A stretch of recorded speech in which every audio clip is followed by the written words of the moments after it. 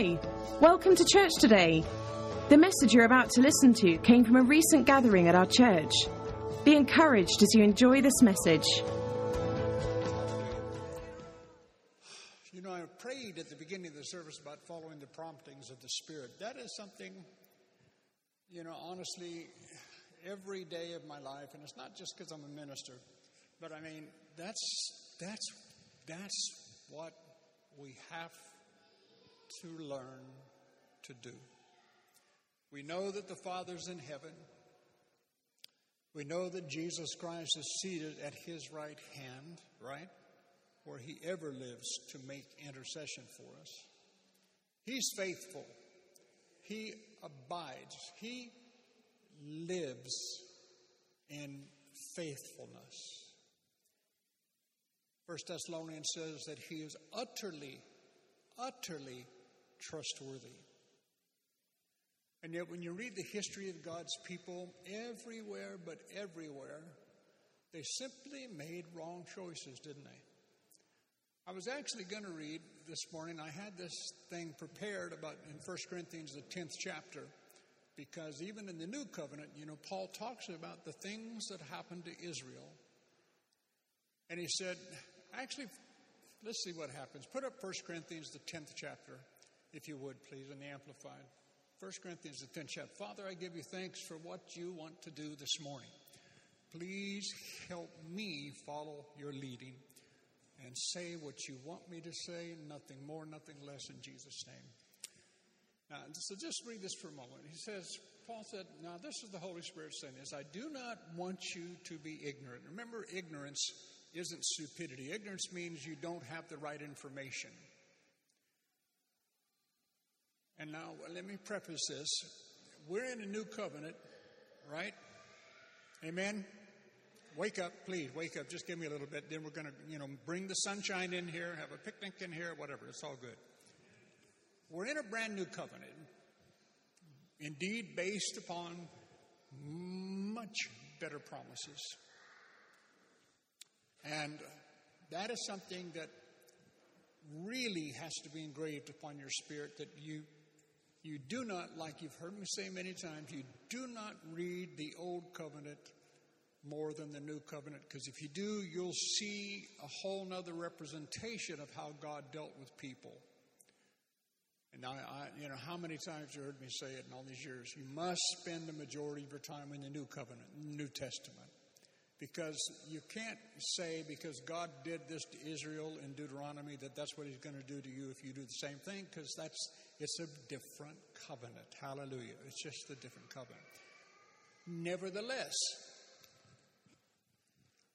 though we're in this incredible new covenant wherein if you've made Jesus Christ the Lord of your life, I mean, my God, I get excited every time I read the book of John and Romans about the fact that he that is in Christ will never come up for judgment.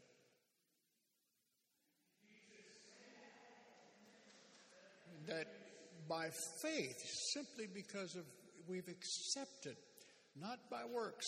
Not all Israel did is that we had to do this, you had to do this, you had to do this, you do's and don'ts and do's and don'ts and do's and don'ts, and that's the whole message. Christ came to do away with the law, to fulfill the law, more importantly, and then take it out of the way.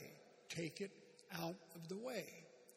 And so, because we're brought up our entire life in being about being good or being bad or do's and don'ts, all of a sudden this brand new truth is given to us where he says, your justification before Almighty God, the reason you will be allowed access to heaven, the reason you will abide in heaven throughout all eternity, is based upon something called faith. Even as Abraham believed God. He didn't work, he believed God. And when God saw his belief, his faith, he said, he's in right standing with me. Not because of anything that he's done, because I found somebody that believes what I said. And that's, who we are today. And this is why it says that, Paul says, my heart's desire is for Israel to be saved. He said, I bear the record that they have a zeal for God, but he said it's not according to righteousness. It's not according, they still think that they have to work to get themselves accepted to God. And again, it's the greatest miracle of our dispensation, this thing that, that it's by grace that we're saved, not of works. It's by grace. It's just God's gift. It is the gift of God. If you believe in your heart that Jesus Christ is God's Son, He accepts you because of your belief as 100% right with Him. You're good. Never have to worry. You're good. And I love the fact that in several scriptures in the Amplified it says that God accepts your faith as right living before Him. Did you hear that? I'm living right. You, if you believe in Jesus, if you actually believe, just believe. This is the work that you believe on Him. Nothing else, nothing else. And man, I'm telling you, this is why the truth, the real truth of God's grace, it really is, as they say, it's almost like it's too good to be true. You go, whoa, no, certainly I have to perform in some way, shape, or form. And we have to watch it really carefully because performance doesn't get you to God, but getting to God causes you to perform better. See, it's a big difference. You have to see things from heaven's perspective. You just do. But the fact that when I said yes to Jesus, He looked down and He said, as far as I'm concerned, you're living right. And I said, well, what about some of my problems? All I see is your faith in my Son. You're living right. Now, that may go over your head too quick. But when God looks at Rod Anderson right now, He says, that man's living right. You think I never make mistakes? Please don't speak to my wife. But honestly, to me, that's still, I feel like I need to continue to teach the righteousness of God, like for the rest of my life, every single Sunday almost.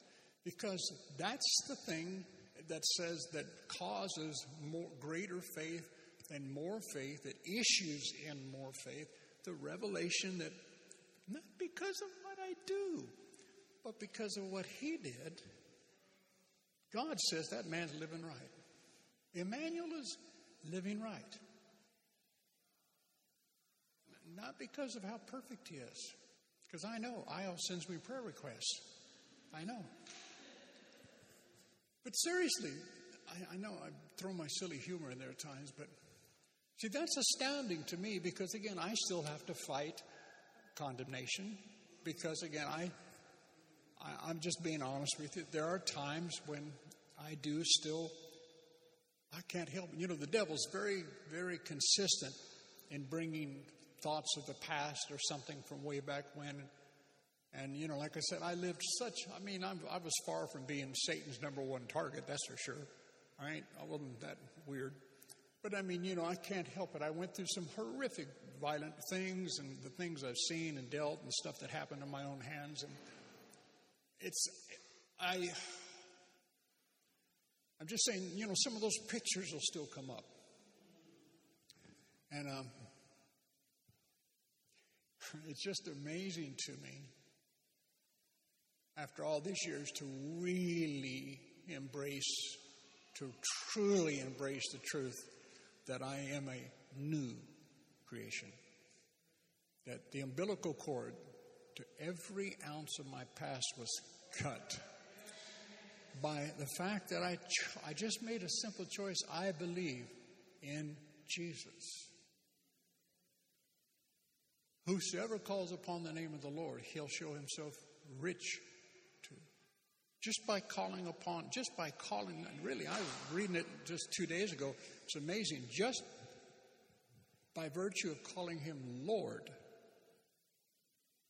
all manner of stuff is released in our lives just because I call Him Lord. But I'm living right.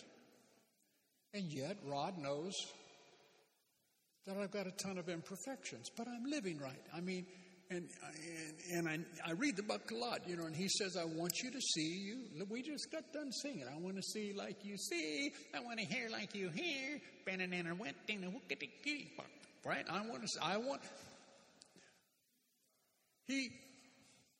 Does he really want me to see me like he sees me? Does he really? Why, though? I mean, why would he want that if it wasn't because it would produce something that he wants produced in our lives? Do you understand how much humility it actually takes for you to know you as well as you know you? And then believe that someone else looks at you and says you're the best? You're absolutely the best. What's that song, man? The best. But you're better than all the rest. Thank you. I appreciate it. Okay. We'll sing that as a worship song later. But like I said, I had all this message prepared, and like I said, I started to go there, but I'm endeavoring to do, like I said, I just want to follow what God's saying. I just cannot get over the fact that God looks at me and says, you're living right. Just that phrase. I walked around for about an hour and a half. Actually, then afterwards, I stopped about an hour, and then I forget where I was in the car. I went to do something, run to some errand. And I don't know, I'm just in the car, and I just kept saying it. I'm living right. I'm living right. And instantly my head would show me something, but my spirit would say, you're living right. You're living right. God says I'm living right. God says I'm living right. And the funny thing is, just that simple stuff. You know how the Bible says God speaks of non-existent things? God talks about stuff that doesn't exist, as if it already existed, right? That's what it says. God, and we're supposed to copy God, Ephesians 5:1. God talks about stuff that doesn't exist. He speaks about it like it already is. And we're supposed to copy him. And it's so funny because then, something begins to really get stirred up. The Holy Spirit is faithful. He'll stir your spirit. You will indeed fan the fires of that flame that's been planted in you. Just because you start saying it before it is. I'm living right for God. I am. I'm living right. I am a righteous man. Can you say that about yourself? Except for you ladies, say you're a righteous woman.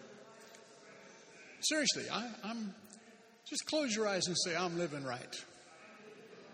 Seriously, just say this like 4 times slowly. Close your eyes and actually say, I'm living right before God.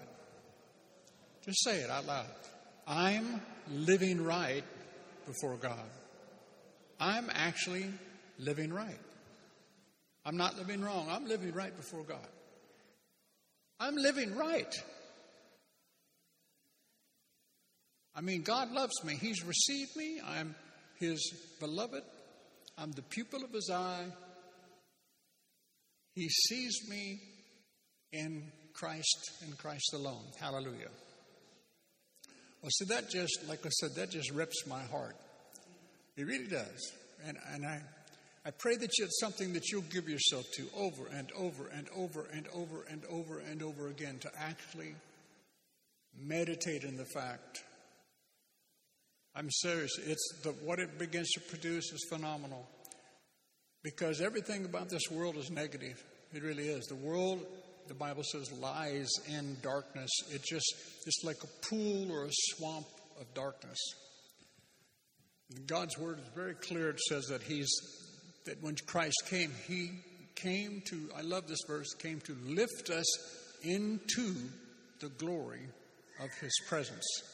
And his work was successful. At least I believe it was successful. But see, this is again why you have to really become comfortable with the fact that you are a triune being. Remember this as well. Remember when God speaks, God's a spirit. He's speaking to what's happened in your spirit. You're a spirit. You, the real you, remember, you're a spirit. You live in that hunk of meat. It's called a body. That's your earth suit. Space suit. earth suit. That's your earth suit. You live in a body. You have a soul. And your soul's gone through hell and back in the world. But you have been made right with God. You are perfect. And we're supposed to listen to that aspect, that part of our triune being. We're supposed to listen to our spirit, be led by our spirit. Because if you're born again, see, when you accepted Jesus, a great miracle happened in that God's Spirit came and began to live in your spirit. That's where the Holy Spirit lives. He lives inside your spirit. And you can't compute that with words. We'll only understand that better when we get to heaven. But the fact is, we're born from above now. And so that's why God says, put on the new man. Quit leaning, quit listening. Don't live the old life. Quit listening to any of the dictates of the flesh. Your flesh has a voice. Anybody here know that besides me? Your flesh has a voice. Often I hear it saying, Haagen-Dazs, Haagen-Dazs, Haagen-Dazs. Pralines and cream, yes. Pralines and cream, yes. Or if it's Ben & Jerry's, it's peanut butter cup, peanut butter cup. I'm sorry, I know I'm the only one that's ever had that experience. But as you grow in Christ, as you mature following Jesus, this life of Christianity, see, that's the thing that this is where you have to stay exercised in the Scriptures because it keeps it fresh in your understanding. Okay, this body has a voice. This body reacts and responds to outside stimuluses. Trust me, your body will react and respond to an outside stimulus. But again, you've heard me preach this, but this is again something you have to stay aware of. But my body isn't me. But again, like you've heard me say, but I used to think that when my body felt something or when my body had a desire that it was me. But it wasn't me. But I would get condemned anyhow because the real me thought that what my flesh felt was me, right? You've all experienced that. You know you have, so don't lie to me. Hallelujah. But it's such a wonderful thing when you actually realize I'm a spirit. I'm in an earth suit.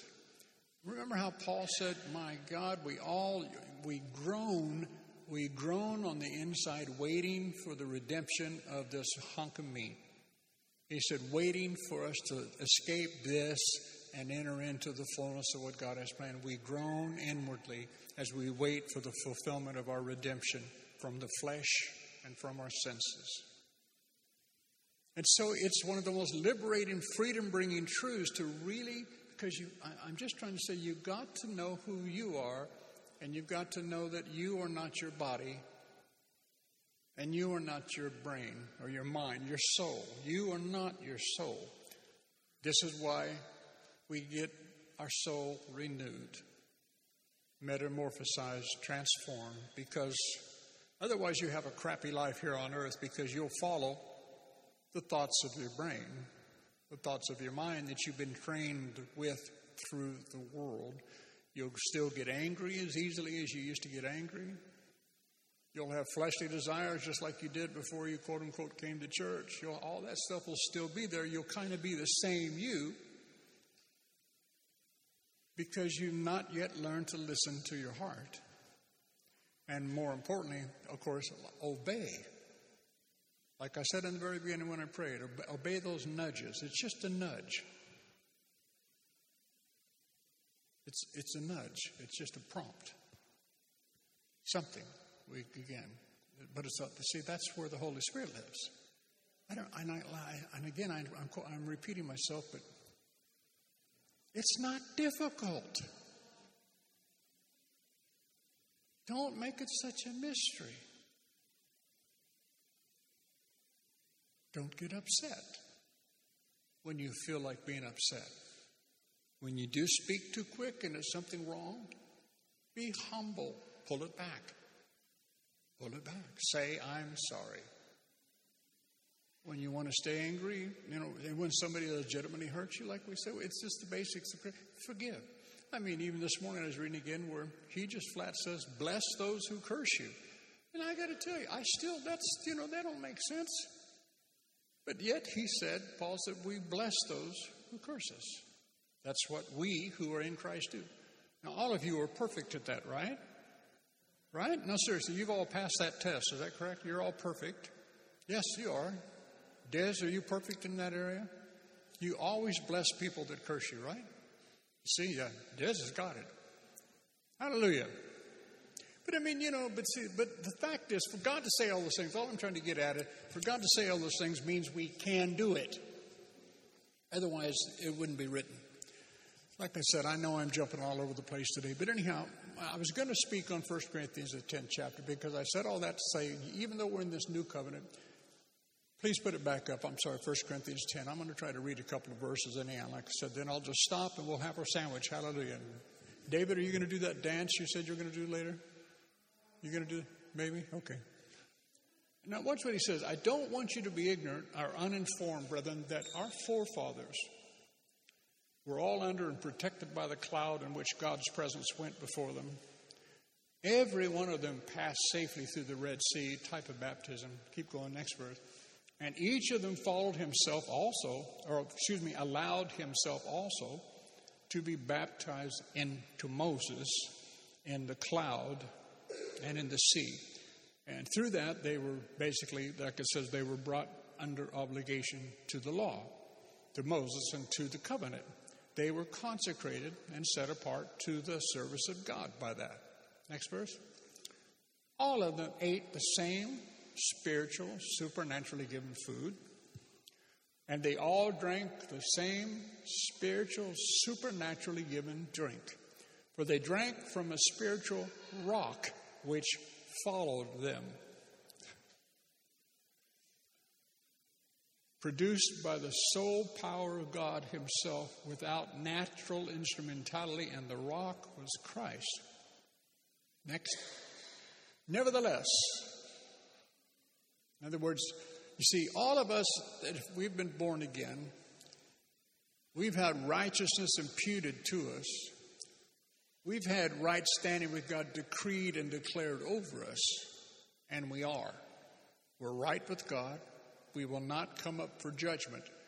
Our end result is permanent. Hallelujah.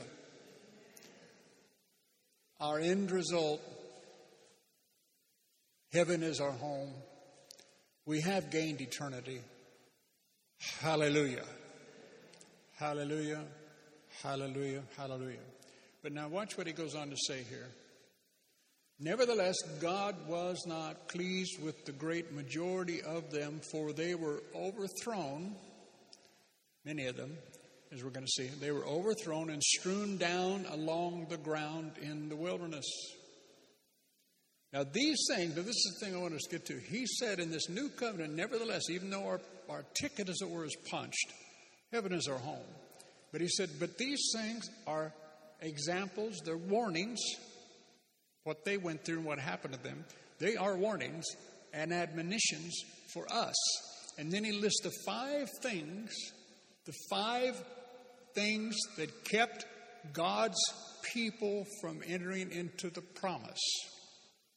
And you see, while we have our ticket punched again and while we have eternal life, what all these things speak to, and he said, I don't want you to be ill-advised, or I don't want you to be ignorant.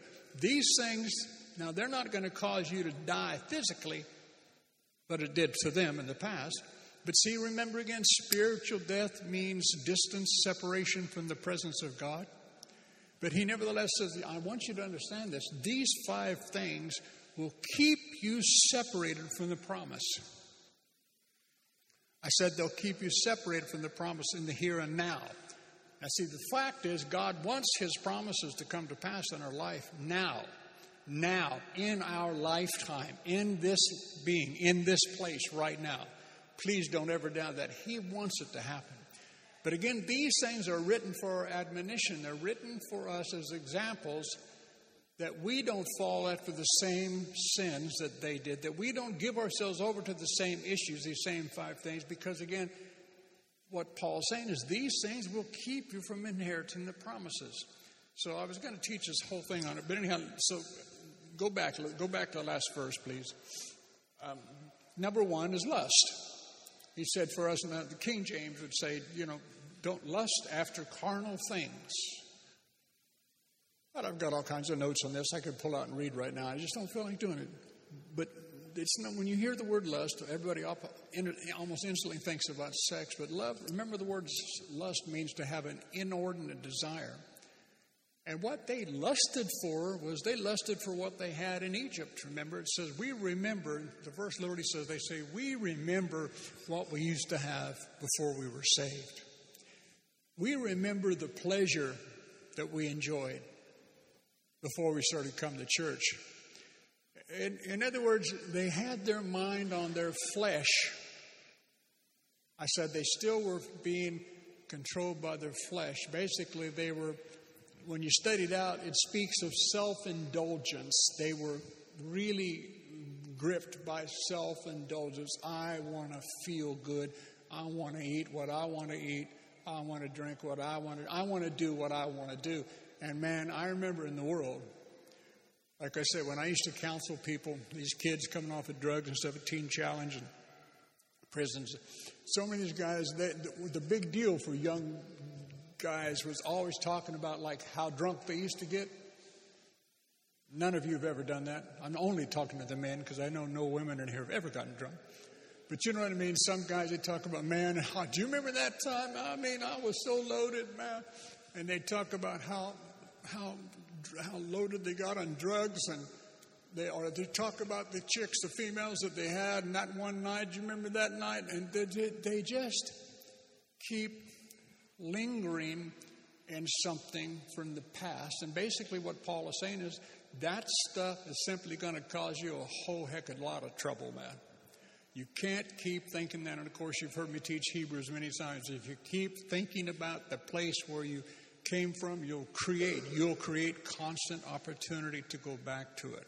So that's why you just sanctify, you circumcise your mouth. You don't talk that stuff anymore, right? Unless you want to welcome the problems in your life. So that's what lust was. They wanted meat. They wanted meat. We want meat. We remember, it said, we remember what we used to do in Egypt. So God says, and this is the thing that's so scary to me when you really see it in a few places. God will give you what you constantly ask for, and it necessarily isn't it, but it's not necessarily His will.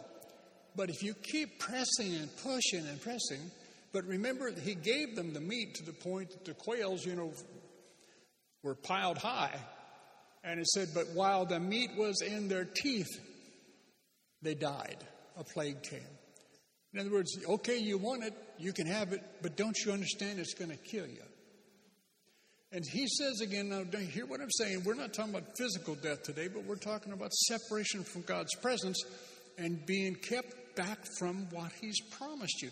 He's just saying, don't give in to self-indulgence. Quit always leaning into your flesh, okay? And then the second one, if the next one, it just says the next verse, it says, don't be worshipers of false gods, as some were. In other words, idolatry. The first one is lust. The second one's idolatry. It says, don't be worshipers of false gods, as some of them were, as it is written, the people sat down to eat and drink.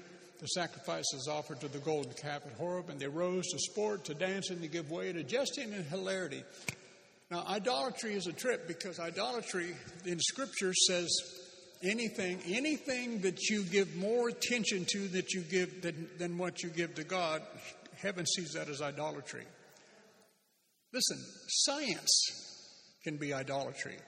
And the thing about idolatry is, like meat or science, television, dance, whatever, none of these things are evil in and of themselves, right?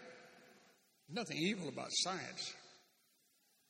But yet there can be things that we just become possessed with. And all I'm saying, I'm just trying to give you what the Word says. He said that'll keep you from inheriting the promises. In Colossians chapter 3, it says that, if you continue to give yourself to these things, he said they actually call that the deifying of self instead of God. We can deify ourselves. We can, in other words, bow down to everything we want. I got to tell you something. See, this is why our worship, our praise, being in the Word, like I said again, it is crucial that you actually understand what this Christianity is all about, because He wants a better life for you. He paid a heck of a price for you and I have a better life. But He knows that this law of sense and reason that's in your flesh constantly speaks to us and constantly prods us and tries to get us to obey its promptings. And He's just saying, don't do that, because He said, this stuff will keep you. It can become idolatry. I mean, and the thing about idols, I always remember, what was the guy? I think it was Daniel Amstutz, an incredible worship leader from Bob Yandine's church 2 decades ago, if not more, 3 decades ago. He was doing this teaching about some of the problems some worship leaders have, and just people who are, it's all about me, it's all about the music I make, it's all about this. And he said, really, it's idolatry. And he said, what most people don't understand is idols were making to be picked up and thrown down and broken. So whatever's an idol in our life, it is true I'll just say it's simple, God will break it. It will stop giving you whatever you think you're getting from it. I said it'll stop giving. Just like people who lust and they've got to have money and they actually succeed and they get tons and tons of money. We've said it here before. Some of the wealthiest people on the earth are the most miserable people of the earth, because they get what they want, but they find out that wasn't it. Now think about that. You have all the money, because most people in our human nature, we think how much life would change. How much more would life, how good would life be if I was making, let's say, a paltry $25,000 a month? Right? Honestly, if I was making $25,000 a month, but see, think about, this is what happens, but you've got to catch this, is making 25 or 100 or $1 million a month like some of the stars do, or $1 million an episode, or $2 million an episode like some of these people make. That's not evil in and of itself, but the fact is, if the thought of you getting $25,000 a month excites you more than the thought of being near God, we still haven't woken up yet. We still haven't awakened to the treasure that God is. And Proverbs speaks about it in several places. If you will seek God's wisdom as hid treasure. If you'll seek God's wisdom like you'd want to seek treasure. Then it says He'll reveal to you the deep, the secret, and the inner meanings of His covenant. Remember when I tried to do that little illustration about eternity? Is about this. Our entire life right now is like an inch and a half. Everything from birth to death is this much, but out there about 5,000 feet is eternity, and all of this is preparation for eternity. And yet we worry. We think this is what it's all about. We think this is what it's all about, and yet there's all of that out there, and we don't understand that we're in a. Well, we do. Paul said, I have a debt to pay. I have an obligation to perform because of the grace that's come to me. And you know what? Because of the grace that came to us in Jesus Christ, we actually do have an obligation. We have a responsibility. There are hundreds and millions of people. This is hard. This is the hard side of things.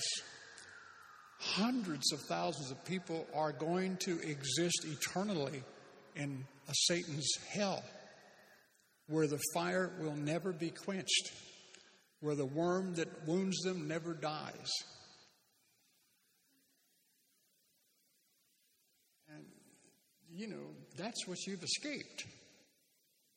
It's no light thing, your salvation. It's no light thing. Hell is real. There's all these people today, all these major leaders that say hell isn't real, that it's not. They never open the book, because hell's very real. But again, it wasn't prepared for people. It was prepared for Satan and his angels. It says that categorically. But nevertheless, because people make these wrong choices. And it is amazing. Romans 1 again is clear. He said, if you actually really understood what he said, that God, because he's love, that God has. See, you have to walk by faith. We're called to believe the Scripture. Romans 1 very clearly says God has revealed himself to every man and woman that's ever breathed through creation. Now, don't take your great intellect and try to figure it all out. Just understand, God has shown himself to be God to every man and woman that's ever existed. But it says, 3 times, even Romans 1, twice. But it says, but God said the people began to do what? They began to worship something that was created more than the one who created it. And then it says this. So what does God do? Does he force them to change? No. It says, in each case, he gave them over to their own will. If that's what you want, that's what you can have. And that part, I hope you understand, is still true today. If you want it, you can have it. You can have it. God won't force you to go another way because, again, like we always say, he's a gentleman. He won't. It's our individual choice. We're the most powerful people there are. We're powerful entities on planet Earth, and that we begin what's called free moral will. We can make a choice. But think about that. Hell is going to be full of millions of people in absolute anguish forever, and it was never God's intent. Never. But he rejoiced in making mankind have a free will. Because, again, he did not want robots. I know you've heard most of this kind of stuff before, but we need to be reminded of it often. He wanted people who would make a choice to worship him. He loved so much, he gave. That's the whole truth. Remember, love is never fulfilled until it gives itself away.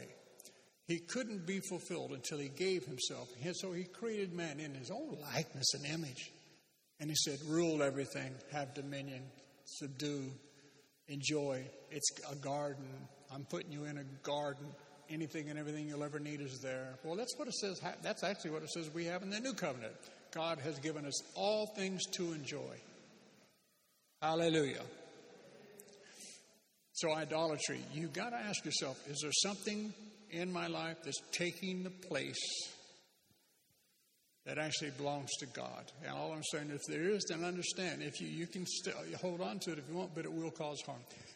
I've shared this story before too, but when Julie and I lived out in Lane End, out there near where Kevin and Sarah live, we lived out there, and there's an Elam church there, and we had offices upstairs in like this balcony area. And the pastor's daughter, I forget her name now, but anyhow, her daughter and her 3 friends, she was like 19, 20 years old, attractive girl, and her girlfriends, but she just was bound smoking. I mean, she always felt guilty about smoking cigarettes. And anyhow, for some reason, they came up in the office one day, and they were up there, wooden floors like this. You might remember the story. But for some reason, she said, I just so wish I could quit smoking. And I said, well, why don't you just stop it? I said, don't you understand? And she said, well, no, I just can't. I tried this and I've tried that. I said, well, have you ever thought about the fact that smoking to a degree is idolatry? She said, what do you mean?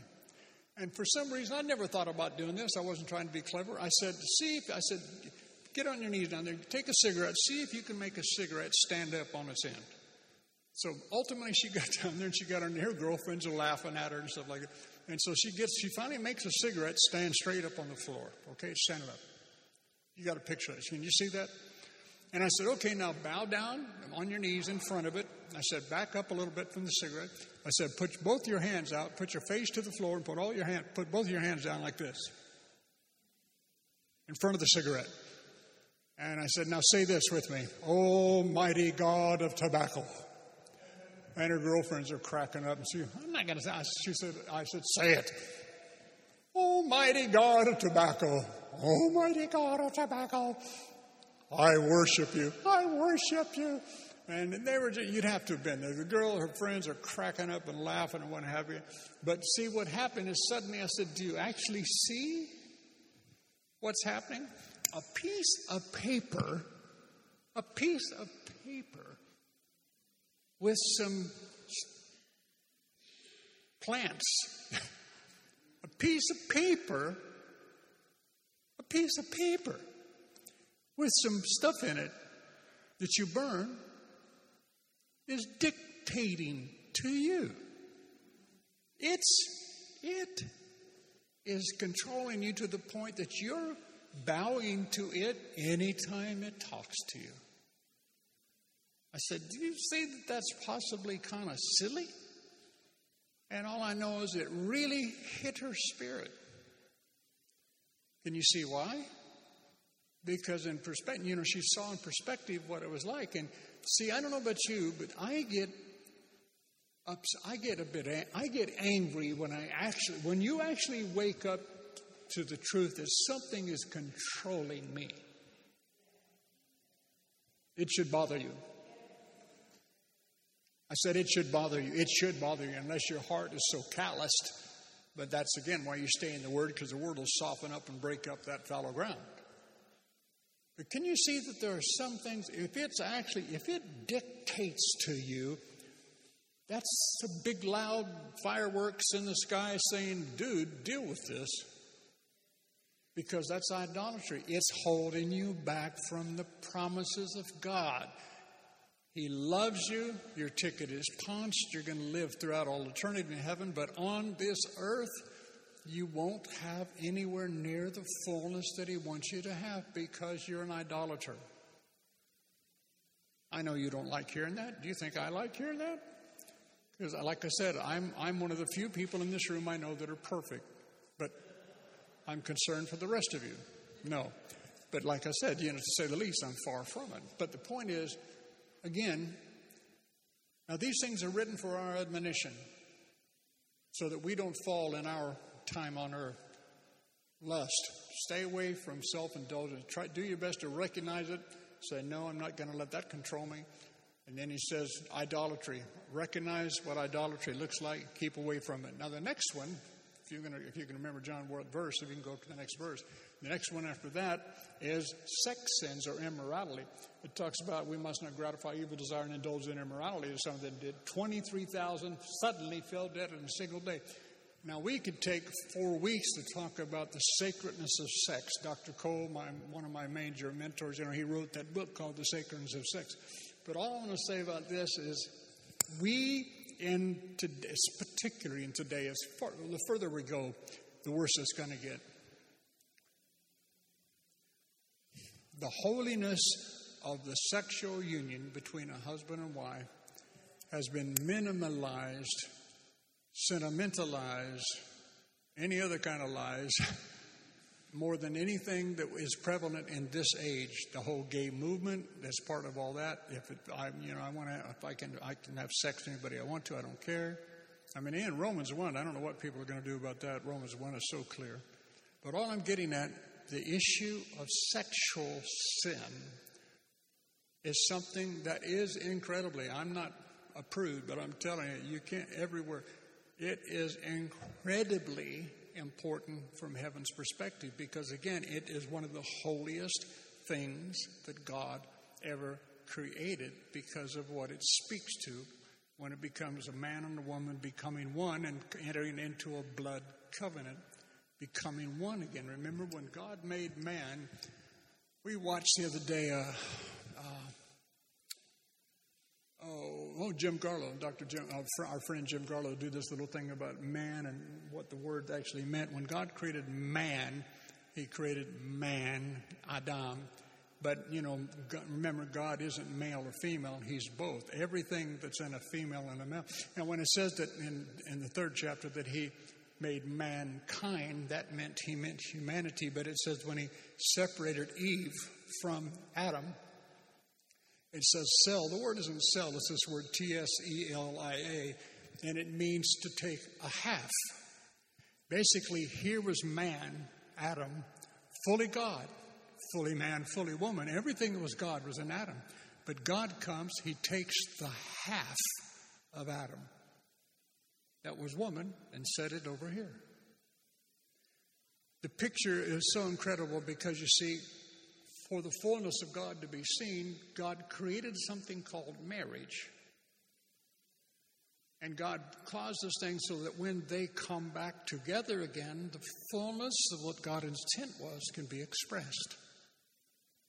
And the very ecstasy of the sexual act is something that God put between man and woman to show them just a hairbreadth's idea of what is going to be 5 billion times greater than that in heaven, the ecstasy that is forever eternal in heaven.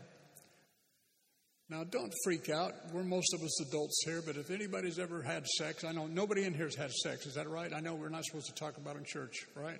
Which, I'm sorry, young man. That guy, youngsters here, I better be careful. Kids, I'm sorry. Forgive me for the kids. But I'm just saying, whatever you think about that experience when that happens, and we all know what I'm talking about, whatever that physical elation is, God created it. It's not evil. Just like all these other things aren't evil, but unless you use them in an evil way, or if you use them outside of the will of God. But that feeling, literally, is God created that to be an expression, to give you just a minute idea of what you're going to feel in heaven for all eternity. But this is why, again, it is so holy. And, of course, we know today, anything and everything has something that tries to allure you away, pull you away. And let me tell you, it's just not men. Women have to fight it too. And there's things when they see these incredible ripped bodies of these men, the women go, oh. At least, never mind, I'm not going to say a word. Okay, all right, now wait, don't get so heavy on me, but I'm just saying, you understand, huh? Why are you smiling so much, Denise? Sorry, I didn't mean to embarrass you, but I just saw you smiling so much. Oh my, I better get off this subject very quickly. The point is, it's everywhere because, again, Satan has magnified and will continue to magnify this to the point of no return. And this is, again, why the issue is why Paul is writing this to the Corinthian church is because the Corinthian church in Corinth was an isthmus, like you've heard me say, and it was a seaport city. It was the most famed area of the earth at that time for sexual promiscuity. They had temples that had a minimum of 1,000 prostitutes per temple, male or female. Right next to the female temple was a male temple, blah, blah, blah, blah, blah. And so the Christians among Corinth are living around this all the time. And so in history, when you read Josephus and stuff, it says they actually used to talk about people or places becoming Corinthianized. And what they meant by that is they had been given over to licentiousness and just, all the Christians are living this where people are walking in and out every day, The way they worship is they're having sex. The way they worship is they're having sex. And so it just became like, well, I guess it's okay. But see, that's the same thing that we're in today. It's okay. Surely it's not a big deal. How are you going to know how can I marry somebody if I've never had sex with them? I've had many counselors. And see, that's what I mean. They've been so blinded by this world that they don't understand. Well, most of the issues churches have never really taught. People have never been bold enough to teach about the holiness of sex in church. But the point is, guys, this is one thing that you have to understand for yourself, and I'm praying that you're bold enough to share with friends, girlfriends, guys, brothers, or what have you. It is no light thing. Don't just give yourself physically to people left and right. You are doing yourself so much harm. Do you know that in the Bible clearly it says that fornication is the only sin that's against the whole body of Christ? That's a heavy statement. Anyhow, but enough on that. So lust, idolatry, sex sins, the next one. And you go in 23,000. We should not tempt the Lord. Tempting the Lord. Now, a lot of people have difficulty with this. And tempting the Lord. And the final one is murmuring and complaining. So lust, idolatry, sex sins, tempting God, and murmuring. Those are the 5 things that kept God's people from actually possessing the promises. And again, he says these things are written for our admonition today. So tempting God, basically, it means what the passage of Corinthians speaks about there is when many people in Israel began to speak against Moses and say, hey, don't we have authority too? Hey, we know how to lead too. And basically, they got into something called presumption. And this is something that a whole course is taught on in any good Bible school, because it talks about it. You have to begin to have revealed to you the difference between what's called positional authority and God-given authority. Basically, if God calls somebody to be in a leadership, if God sets, the Bible says God hath set some in the church. Sadly, today we've got all kinds of churches that are full of leaders that have been set by men. It's all the difference in the world between a man that's been called by God and a man that's been called by man. Hallelujah. One day you'll anyhow. But what happened is these were people that had gifts, had giftings, had graces on their life, but they began to look at Moses and them and say, well, I don't understand. We've got leadership skills too, and they do. And this is why Moses, he found other people, but see, some people get impatient. In the verse that is so strong is in Psalm 106 that I think is so important throughout all the scripture. It says they did not wait for God's plans to develop. People don't wait. They can't stand to wait. And they don't wait for God's plans to develop. You may have a calling on you. You may have something very strong, a very strong gift on you. But that doesn't mean you've yet been shown faithful enough to be found to be set by God into a position. But what happens in churches, we had it happen here already a few years ago with certain individuals that I love with all my heart, I still do. But this fellow took something upon him and he began to think that he knew more than me. And you know what? In some areas, the fact is that somebody can know more than you. But the issue is you're not in the position that God places other men in. Like David, this is why David, he would not hurt Saul because he knew that while Saul was still God's anointed, I'm not touching God's anointed. And there has to be a holy reverence come back into the church to understand that. Because everybody in the church can have ideas that are stronger than mine, that's for sure, and I'm sure many of you do. But I'm doing my best to listen to you guys. Julie and I are trying to listen to the people that we recognize that have such giftings, because we want to see you empowered. You know what I mean? In other words, I'm not the big dog, but nevertheless, I'm the dog God chose here. And so I'm sorry if you don't like it. There's a whole lot of other dogs out there. But what I'm trying to get at is he said this is one of the major things that when he says tempted God, it meant that people presumed to see themselves at a level of authority that their leaders were in when they were not.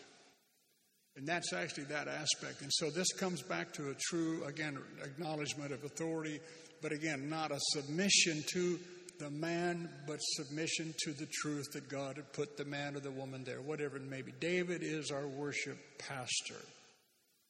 Doesn't mean he knows more about music than anybody else on the planet, but he's the one that's in that position. So he carries that authority, okay? Abby, she's not here this morning. She had to go back to Nigeria, but, she's like our prayer pastor. Deji's not here today because he had work to complete, but Deji is a recognized prophetic voice here. But we've recognized them because we've known them for years. We've seen their fruit, is what I'm trying to say. So when if somebody says something to me against Deji or something about that, I'm going to, I might listen to see if there's fact, but it's not his place to do anything about it, though. If there is problem, it's mine. Or it's my place, you know what I mean, to do it. But I'm just trying to say, raise no accusation against an elder. But nevertheless, like I said, these things can be taught far deeper, but the issue is that's enough about that. Tempting Christ. And the final one is probably, in my opinion, as horrible as some of the others are. I still believe when you read Proverbs, you have no idea how much harm comes to our life when you really are a person giving to murmuring and grumbling and complaining.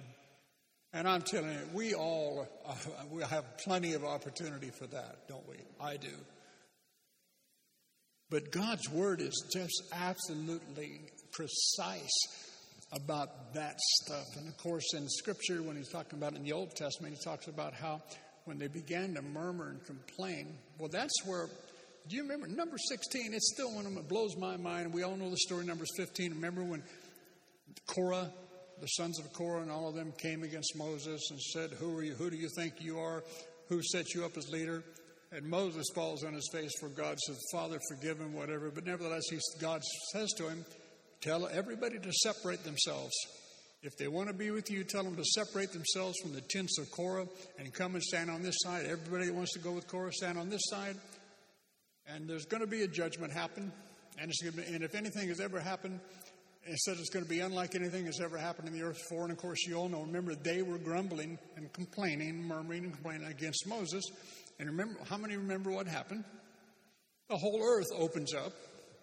Now, like I always say, if this happened this morning or right now, on this side, sorry guys, on this side, the earth opens up.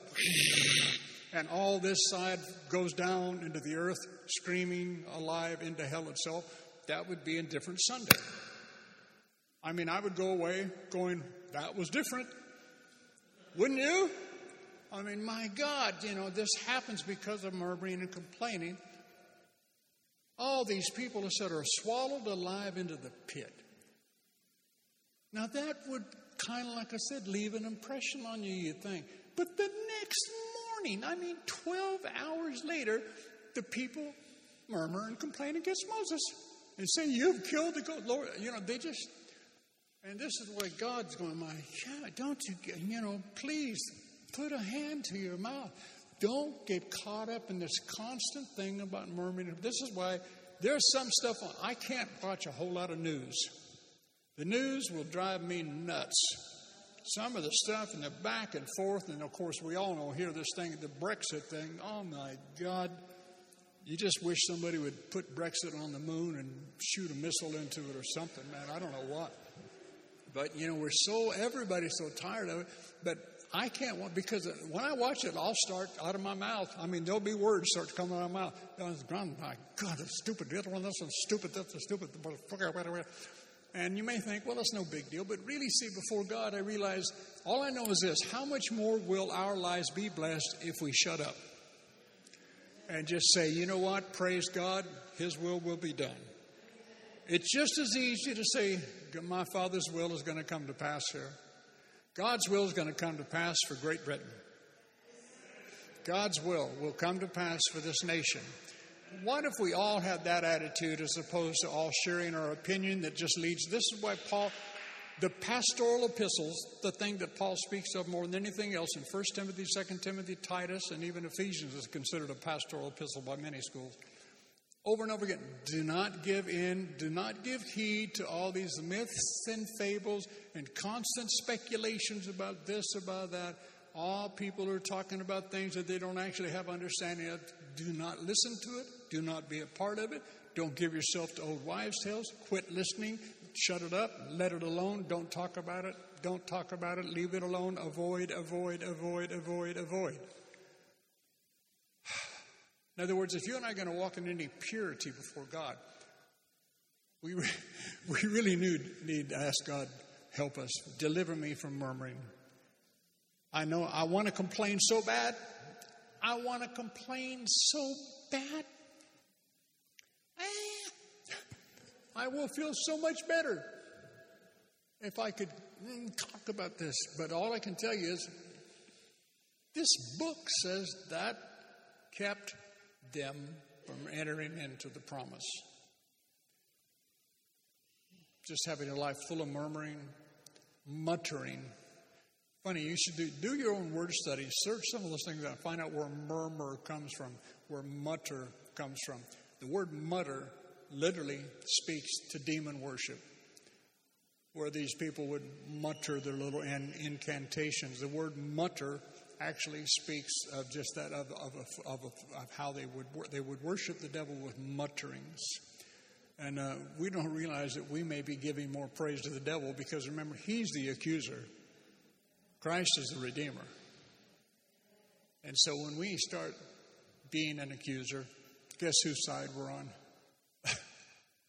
So anyhow, let's not do that, okay? Just say we won't do that. Okay, I'm going to open my notes and I'm going to read the last part of Corinthians. I didn't know I was going to go there. I'm sorry. Like I said, I'm just trying to listen to what God's trying to say. I just want us to have the promises of God because I know how much He wants us to have the promises of God. Can you put up 1 Corinthians 10, verse 11? We'll read 11 through 15. And again, he repeats himself. So again, remember what there are 5 things that kept Israel from entering into the promise. So lust, idolatry, sex sins and sensuality, tempting God or tempting Christ, and murmuring and complaining. Paul said, now these things, now remember, if you're born again, your ticket's punched. Hallelujah. You have eternal life. You're right with God. You're living right. See, it sounds like a contradiction. This is what I mean where you have to strike the balance. You are right with God. But it's not the issue of you being right with God. It's the issue of whether or not we want promises to come to pass. I said it's the issue of whether or not we want God's promises to happen. The issue is in eternal life. The issue is having the fullness of God on earth, which He wants us to have. 1 Corinthians 10, verse 11. Now these things befell them by way of a figure, as an example and a warning to us. Now here again, even though it's Old Testament what happened, He said today, New Testament, you covenant, born again, eternity-filled people, it's still an example. We're supposed to learn from it because what happened, what they do, the types and shadows of what they did still work today in this covenant, today, keep us away from things. Now, these things befell them by way of a figure as an example and warning to us. They were written to admonish and fit us for right action by good instruction. We, in whose days the ages have reached their climax, the consummation and concluding period. Therefore, let anyone who thinks he stands, who feels sure that he has a steadfast mind and is standing firm, take heed lest he fall into this kind of sin. For, here's a verse we all know, no temptation, no trial regarded as enticing to sin, no matter how it comes or where it leads, has overtaken you and laid hold on you, that it's not common to man. That is, no temptation or trial has come to you that is beyond human resistance and that is not adjusted, adapted, and belonging to the human experience, and such as a man can bear. But our God is faithful to His word and to His compassionate nature, and our God can be trusted to not let you be tempted or tried or essayed beyond your ability and strength of resistance and power to endure it. Hallelujah. You understand that? There's no temptation that's come to you that you can't resist. But He is faithful with the temptation. He will always also provide the way out, the means of escape to a landing place that you may be capable and strong and powerful to bear up under it patiently. Therefore, my dearly beloved, shun, keep clear away from, avoid by flight if need be. In other words, run from it. Run from it. Avoid by flight, if need be, any sort of idolatry, of loving or venerating anything more than God. Hallelujah.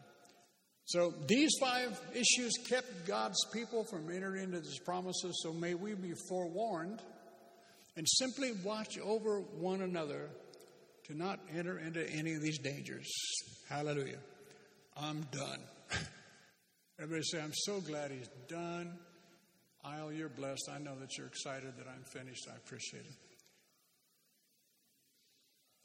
Sorry, I'm watching a little boy. He's playing a game up here, and he got all excited because he got something right. He went, yes, yes. I thought he was praising me for a moment there. I don't know, it scared me. Anyhow, guys, like I said, I just want you to experience the best of God. I want you to learn how to be led by the Spirit. Follow those promptings, that's something that says yes. You already know what they are. You feel them all the time. I'm not going to go there. You know what? I think I'm going to do this. Just follow that, and you know what? Life will get gooder and gooder. Amen? We believe you've really enjoyed this message. For further information, visit www.commonwealthchurch.org and feel free to join us on any Sunday.